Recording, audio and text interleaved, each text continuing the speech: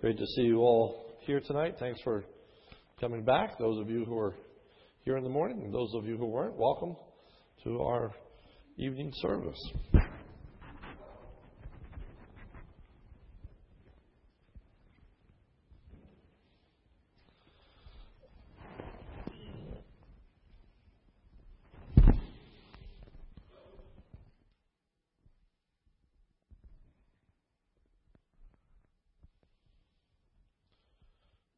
Too much paraphernalia here.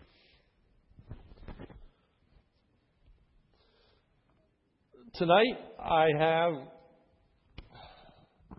on one hand, an extremely simple message. Because basically it's one point reiterated in many different ways. But it comes back to the very same idea. And on the other side of the coin, it's, I think, simply profound. It's an area that I've been meditating on this week, and I've enjoyed immensely. Last week I spoke about the eternality of God. I decided to do one more lesson on the eternality of God with two desires. First, to answer the question, how is one to grasp the concept of eternality? On the one hand, that's easy. You just say, well, God always existed. Eternity past, eternity future. There never was a time there wasn't God. But to get your head around that, to really comprehend the fullness of the issues that are associated with that requires a lot of meditation. Secondly, what relevance does God's being eternal have to us? So, what that God is eternal? What does that mean for us in a practical, everyday lesson? So tonight, the key verse is Psalm 90, verse 2. Before the mountains were born, or you brought forth the earth and the world, from everlasting to everlasting you are God. The first section is just a review from last week. We said that God is eternal, meaning that God has no beginning or ending. From everlasting to everlasting, you are God. Creation is not eternal. Before the mountains were born, or you brought forth the earth and the world. So they had a beginning. Creation had both a beginning and an end. Creation has a beginning. In the beginning, God created the heavens and the earth, and creation has an end. But the day of the Lord will come like a thief. The heavens will disappear with a roar. The elements will be destroyed by fire, and the earth and everything in it will be laid bare. God has life in himself. Jesus said, for as the Father has life in himself, even so he gave to the Son also, to have life in himself. So we emphasized last week that God is self-existent. And if you remember, I want to pick up on where we ended last, and that was a statement that the belief in an eternal God is not unreasonable. It's not out there. It's not something to be embarrassed or ashamed about, because everyone believes in something that is eternal. And I mentioned that the basic law of conservation is that matter cannot be created or destroyed, which is a statement of eternality. Can't be created, never had a beginning. Can't be destroyed, never had an end. So you have a choice. You can believe in a matter which is eternal, or you can believe in a God that is eternal. And tonight, the thought that I want to drive home is that creation helps us to understand the eternality of God, almost without exception. When the Bible wants to relate to us the concept of God being eternal, it's an association with the fact that he made heaven and earth. So there is a lesson to be learned from that. In Romans 1:20, a verse that I think many of you are very familiar with, states, for since the creation of the world, his invisible attributes, his eternal power and divine nature have been clearly seen. The Scripture says that by looking at creation, you can see that there is a God. And historically, Christendom has used that as a tremendous argument for the idea that you can see God in creation. Namely, you can see the wisdom of God. You can see design. You can see purpose. You can see that there is an orderliness to creation. But what I want to point out tonight is that it says that His eternal power and divine nature have been clearly revealed. So that we should see, by looking at creation, that God is eternal. We are to derive from looking around us a concept of eternality.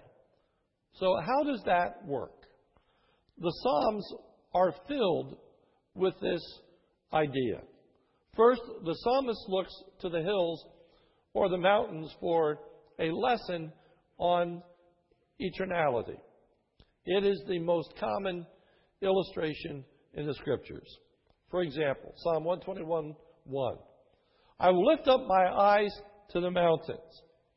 From whence shall my help come?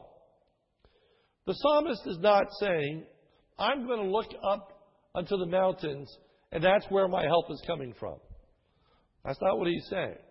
He's saying, as I look at the mountains, I ask the question, where does my help come from? Because the mountains surrounded the city of Jerusalem. The mountains were a form of protection for the city of Jerusalem. And so the psalmist, as he looks at these great mountains, and as the inhabitants of Jerusalem took a measure of confidence in their security because of these mountains, the psalmist says, well, where does my help come from? Where is my mountain? Where is the bulwark in my life? Where is my protection? Where does my help come from? The answer, the psalmist's reply, is that his help comes from the Lord. My help comes from the Lord. And if you remember last week, I emphasized that when you read in your English Bible, Lord with all capital letters, such as it is found in verse 2 of Psalm 121, it refers to the name of Jehovah. Sometimes you have Lord with capital L, small O-R-D, and that can refer to Adonai. It means Lord. It means ruler. It means powerful one. But capital L-O-R-D is Jehovah God. And the root of Jehovah God is that He is self-existent. He is the great I am. He's the eternal one. So the psalmist says, my help comes from Jehovah, the self-existent eternal God. The psalmist asserts that the Lord is the one who made the mountains. My help comes from the Lord who made heaven and earth. That one who made these mountains that surround the city of Jerusalem and protects us is none other than Jehovah God. And the application is that the Lord's help will last forever. The Lord God will guard your going out and your coming in from this time forth and forever. So the application from an eternal God is that He is there to help us from now and forevermore. He is always there, just as the mountains are, which is B. Just as the earth lasts through many generations, so too God lasts through many generations. Psalm 119, verse 90. Thy faithfulness continues throughout all generations. Thou didst establish the earth, and it stands. Unlike the earth, who has a beginning and an end, God has no beginning and no end. I say, oh my God, Do not take me away in the midst of my days. Thy years are throughout all generations. And each one of these ensuing passages that are cited under D emphasizes the reality that God is present through every generation. For, Psalm 102, verse 25, of old thou didst found the earth, and the heavens are the work of thy hands. Even they will perish, but thou dost endure. And all them will wear out like a garment, like clothing. Thou wilt change them, and they shall be changed. But you are the same, and thy years will not come to an end. So as you unpack those verses, in Psalm 102, verse 26, it states, even they will perish, but you will endure.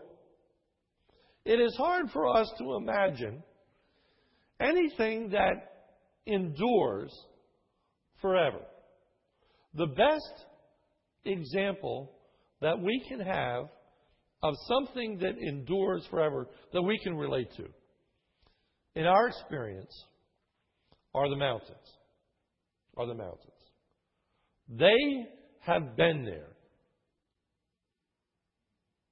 long before any human being ever existed. The Rocky Mountains were there before there was a human being on the face of this earth. We live in the Susquehanna Valley. We're surrounded by the Blue Mountains. Some places you can't see that nearly as well as from the farmhouse that I grew up in. I had this incredible view of the Blue Mountains. They are there. And every generation before us has experienced that very same mountain. There are people that love to take trips to the Holy Land. And it is pretty amazing to think, 2,000 years later, that you can walk in the very same mountain, Mount Olivet, that Jesus walked on. And that Jesus prayed on. That same mountain has endured. It was there before 3 AD, and it's going to be there long after you and I are on the face of the earth. But even the mountains, even they grow old. They erode. And you can see the effects of rivers that will just begin to erode the most firm rock. Those rivers will get deeper. Or those rivers will become more shallow because of the buildup of the sediment that comes as a result of erosion. You can see the effect. I was pretty amazed when I went to Alaska. I was able to take a cruise to Alaska. And I saw that great glacier. But what I was amazed at was how small it was. Because over time, that great bit of ice has eroded incredibly. And so the pictures that we usually get or see are quite old. But when you see it today, it doesn't match those pictures.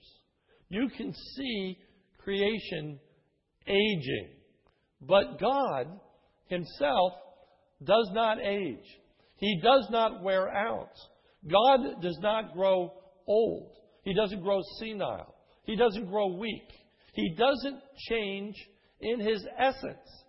Now, usually when we think about God changing, we use the term immutable. That is, that God does not change. But immutability speaks of God's character. That God won't change in the sense that He will no longer be a loving God. that He becomes a wrathful God. God doesn't change in His purpose. God doesn't change in His resolve.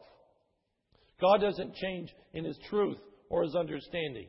That really is wrapped up in our term for immutable. But when we think about eternality, it's a statement of God always in the present. Always in the present, so that He does not experience any change whatsoever. Thou art the same, and thy years will not come to an end. D. Like many generations have lived in the same place, so too the same relationship to God exists through the generations. The Psalm Moses said in Psalm 90 verse 1, Thou hast been our dwelling places in all generations. Every generation has lived in the sphere of God's influence. Psalm 72 verse 5, Let them fear while the sun endures and as long as the moon throughout all generations. So every generation before us has seen the same sun. Every generation before us has seen the same moon. After we die, people are going to look up in the sky. They're going to see the same moon. And they're going to see the same stars. They're going to see the same sun. But even that sun and that moon is decaying. But it's the best picture that we have of emphasizing that every generation deals with the very same God. Psalm 100 verse 5. For the Lord is good, His loving kindness is everlasting, and His faithfulness to all generations. But Thou, O Lord, dost abide forever, Thy name to all generations. Thy name, O Lord, is everlasting. Thy remembrance, O Lord, throughout all generations. Thy kingdom is an everlasting kingdom.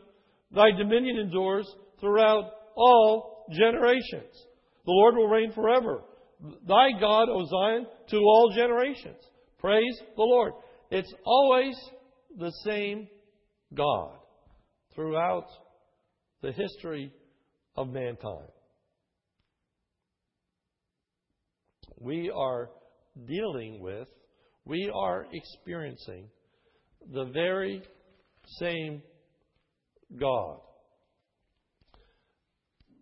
Later we're going to see that God is referred to as the God of Abraham, Isaac, and Jacob. We worship the very same God that Abraham, that Isaac, and Jacob did. And our children are going to worship the very same God that Abraham, Isaac, and Jacob did, and we did. And we did. I would submit to you that it is extremely helpful for ensuing generations to understand and know that they worship the very same God that their forefathers worshipped. I would submit to you that there is an incredible benefit in being a part of the same church for generations.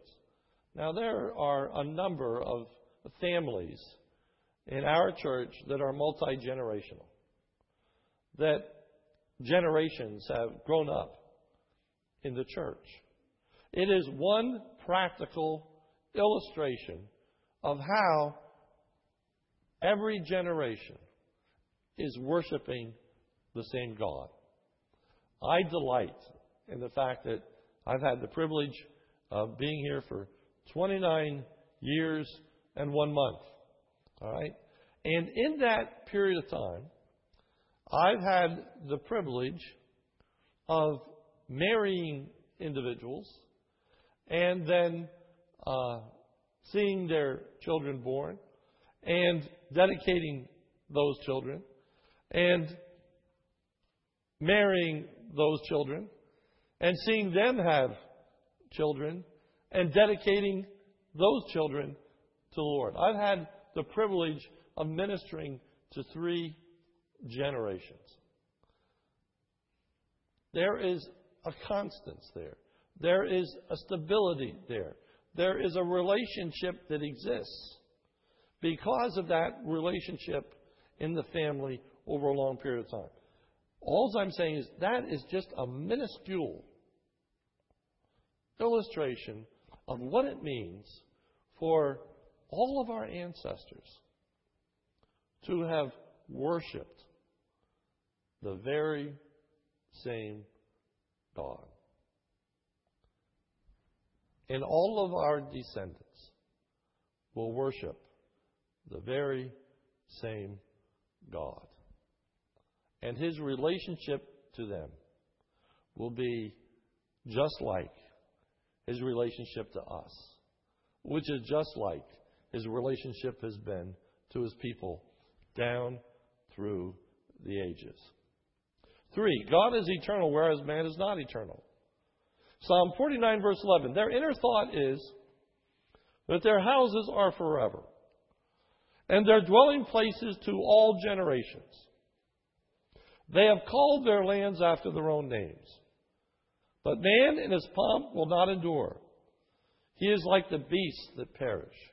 Man has a tendency to fail to view its frailty, its limitations. We need to come to grips with the reality that we won't live forever. The psalmist says that we are to apply our hearts to wisdom. We are to number our days. We are to remember that the Lord has given us 70 years. And if by reason of strength, maybe 80 or 90 years. But life is short. It is brief. We have a tendency to live our lives like we've lived forever, and we are going to live forever. But nothing could be further from the truth. And so, we need to remember that man is made from the dust of the earth. Just as a father had compassion on his children, so the Lord has compassion on those that fear Him. For He Himself knows our frame. He is mindful that we are but dust. Mankind's life is short-lived. As for man, his days are like grass. As a flower of the field, so he flourishes. A grass that is green in the summer and brown in the winter. Psalm 103, verse 16.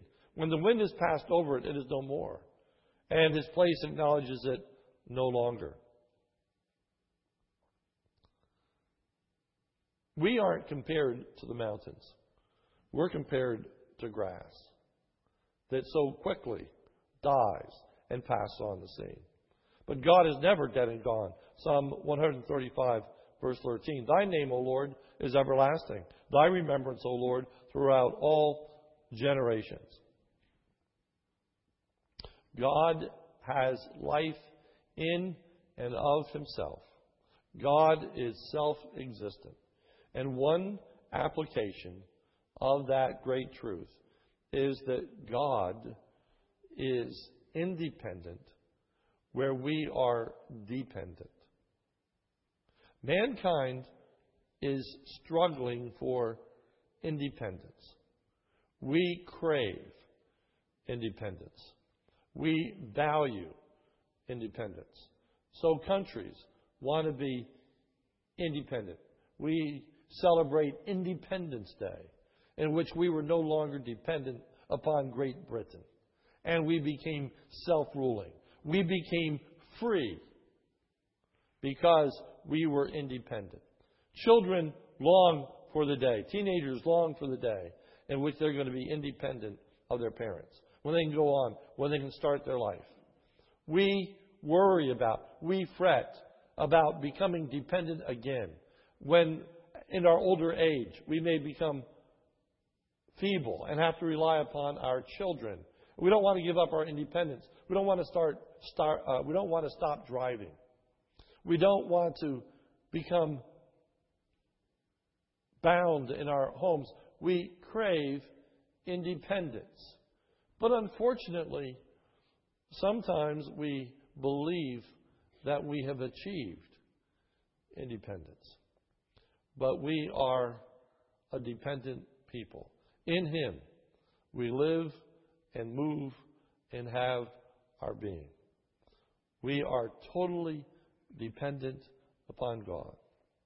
But God is not dependent upon us for one iota. Part of the humility, part of a recognition of who we are, when the psalmist asks the question, "Who is man that thou art mindful of him? Or the Son of Man that thou visitest him?" That's a question that most people wouldn't ask today. Well, of course God's going to care about me. I'm important. Of course God would send His Son for me. I'm important. And the psalmist said, what's man that God would take recognition of him? The eternality of God teaches us that God is self-sufficient. Not only is God self-existent, but He is self-sufficient, meaning that He doesn't need us. The creative activity of God was not a result of a need in the Godhead. It wasn't a deficiency. It wasn't a lack. God did not create us because He needed fellowship. God did not save us because He needed us. God doesn't need us for anything. He has chosen to use us. He has chosen to use us to bear the gospel. But He could have used angels. He could have written it in the sky, even as in the book of Daniel that he writes the handwriting on the wall. God is infinite. God doesn't need us. We are not central. He is. God is eternal and reigns forever. Psalm 90 verse 2. Before the mountains were of old, or thou didst give them to the earth and the world, even from everlasting to everlasting, thou art God. Now notice the change. Now it's not Jehovah. Now it's the supreme ruler. There is no successor to God. We can look back in American history and recount many different presidents, starting with George Washington, and I can't go down to the present day. I don't know all the presidents in order. But as we think about, there have been many successors. There is no successor to God. He's the same in every generation. There is no one that is going to replace God. He will not depart from the scene. God's sovereignty will always endure. Psalm 145, verse 13. Thy kingdom is an everlasting kingdom.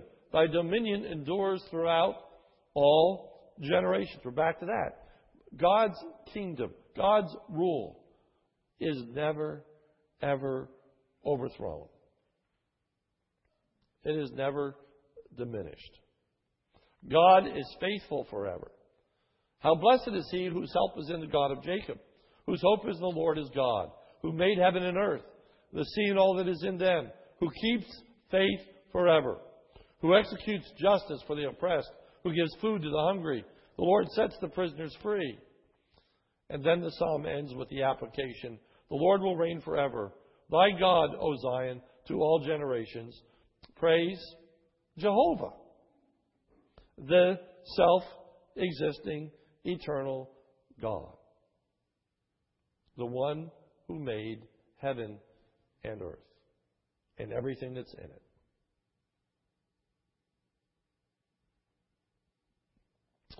God will never be supplanted,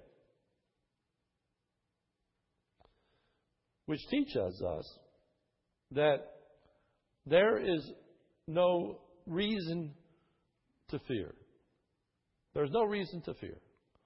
God's kingdom cannot be overthrown. There have been periods in our history when we've feared more than other times. There was the Cold War, and we feared in that time. In the 50s and 60s, there were a lot of bomb shelters that were made. And some of you can remember, like myself, I can go back to the days in which we had drills in elementary school preparing for an atomic attack. And we would sit under our desk as though that was going to somehow save us. But that's what we were told to do. Can you remember sitting under your desk? Because an atomic attack may come. I remember going home and asking my parents, what is an atomic attack? And as they began to explain this, wow, that'd be a terrible thing. Our country was afraid of being attacked. There was a period of time in our nation where that was the biggest issue in people's minds. In a presidential election, it was who was going to be the best individual to deal with foreign governments, who was going to be strong on defense. It was no accident that many of our presidents served in the armed forces and were generals, people of nobility, power, because there was a fear that we were going to be conquered. And then all of a sudden, we had 9/11, and there was a fear that a foreign nation was going to come. Now the fear is that we're not going to be conquered by force, but maybe economically. Maybe China is going to call its debt. And as a result, we are going to be subjected to China. The fear is that we're going to be overcome. But the reality is, when the psalmist says, I will lift up mine eyes unto the hills, from whence cometh my help? My help comes from Jehovah, who will never be defeated and cannot be overcome. Since God is eternal, all of His attributes are eternal as well. We could have gone on ad infinitum. I just picked a few for example. God's truthfulness will always endure. For His loving kindness is great towards us, and the truth of the Lord is everlasting. He doesn't go back on His word. He doesn't change His word. He doesn't learn as He goes along. God's righteousness will always endure. Thy righteousness is an everlasting righteousness. God is never going to get to the place where He begins to sin and do evil. God's loving kindness will always endure. I'd like you to turn with me, if you brought your Bibles. If you brought your Bibles, turn with me to Psalm 136.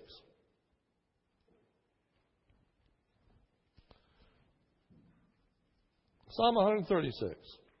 For this is a poetic lesson for us. I'm going to read the first half of the verse, and you may have a different translation. So I'd like you to read the second half of the verse with these words. His loving kindness endures forever. Some may say His faithfulness endures forever, or His goodness endures forever, or His kindness endures forever. But since we're going to do this in unison, please say His loving kindness is everlasting. That's what we're going to say. His loving kindness is everlasting.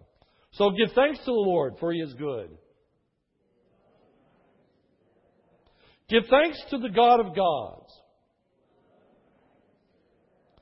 Give thanks to the Lord of hosts. To Him who alone does great things. To him who made the heavens with skill. To him who spread out the earth above the waters. To him who made the great lights. The sun to rule by day. The moon and stars to rule by night. To him who smote the Egyptians in their firstborn. And brought Israel out from their midst. With a strong hand and an outstretched arm. To him who divided the Red Sea asunder. And made Israel pass through the midst of it. But he overthrew Pharaoh and the army in the Red Sea. To him who led the people through the wilderness. To him who smote great kings. And slew mighty kings.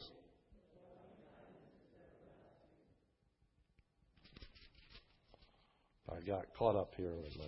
Turn the page. Sihon, king of the Amorites. And Og, king of Bashan. And gave their land as a heritage. Even a heritage to Israel, his servant. Who remembered us in our low estate. And has rescued us from our adversaries. Who gives food to all flesh. Give thanks to the God of heaven. Guess what the point of this psalm is? His loving kindness is everlasting. Why 26 refrains? To give us a sense. It's everlasting. It's everlasting. It's everlasting. It's everlasting. And you could use that refrain for all eternity future. It's everlasting. It's everlasting. It's everlasting. It's everlasting. It never stops. It never quits. God's grace in your life is everlasting. God's power in your life is everlasting. God's truth, God's presence is everlasting. Let me go to 6. Though God is not eternal in and of himself, through God's enablement we will abide forever. God is like the mountains around Jerusalem. As the mountains surround Jerusalem, so the Lord surrounds his people. And then this words, from this time forth and forevermore. Those who trust in the Lord are like the foundation on which Jerusalem is built. Those who trust in the Lord are as Mount Zion, which cannot be moved, but abides forever. Now, all of a sudden, we are likened to Mount Zion. Mount Zion is the place where Jerusalem is built. It is a small part of the mountains. And the psalmist says, we're like Mount Zion. We can't be moved. Why? Because of Mount Zion's relationship to the entire mountain range. We cannot be moved. Why? Because of our relationship to an everlasting, eternal God. And because he abides forever, he is going to impart to us everlasting life. And we will abide forever. We will have no end. There will be no cessation to our existence. This earthly existence, this bodily existence will change. But our bodies will be resurrected. There will be a new heaven and a new earth. And we will abide in that earth forever. Why? Because we abide in him who lives forever. So, conclusion. There is much value in meditating on the mountains. I just encourage you to think about that. As you go out and you look around and just think of the generations that walked in the same place that you walked and the generations that will come after. I deal with the same God forever. The very same Christ will defend us forever and ever. Romans 8:34. Who is the one who condemns? Christ Jesus is he who died. Yes, rather, who was raised, who is the right hand of God, who also intercedes for us. Hebrews 7:25. Hence also he is able to save forever those who draw nigh to God through him, since he always lives to make intercession for them. Our intercessor never changes. It's always Jesus Christ, and he's always there to intercede for us. Our ancestors have dealt with the very same God. God is the God of Abraham, Isaac, and Jacob. It's a statement that is made over and over in the Scriptures to teach of God's ongoing goodness to the nation of Israel. And he's our God. We have a relationship to the same God Abraham had. And number 4, all our descendants will deal with the very same God that we deal with. Salvation doesn't change. Grace doesn't change. Goodness doesn't change. His kingdom doesn't change. God is eternal. Let's pray. Our Father, we thank you that you are the everlasting God, the creator of the heavens and earth. While we can't begin to really grasp eternity, help us to understand, even by looking at the mountains round about us, that has existed long before we came into being and will exist long after we've passed on the scene. That before there were ever any mountains, you existed. And when there are no longer any mountains, you will exist. For you are the eternal God. Comfort us. Encourage us in the great knowledge that you are a God that we have a relationship to, just like all those who have gone before us. For it's in Jesus' name we pray. Amen. Thank you, and you are dismissed.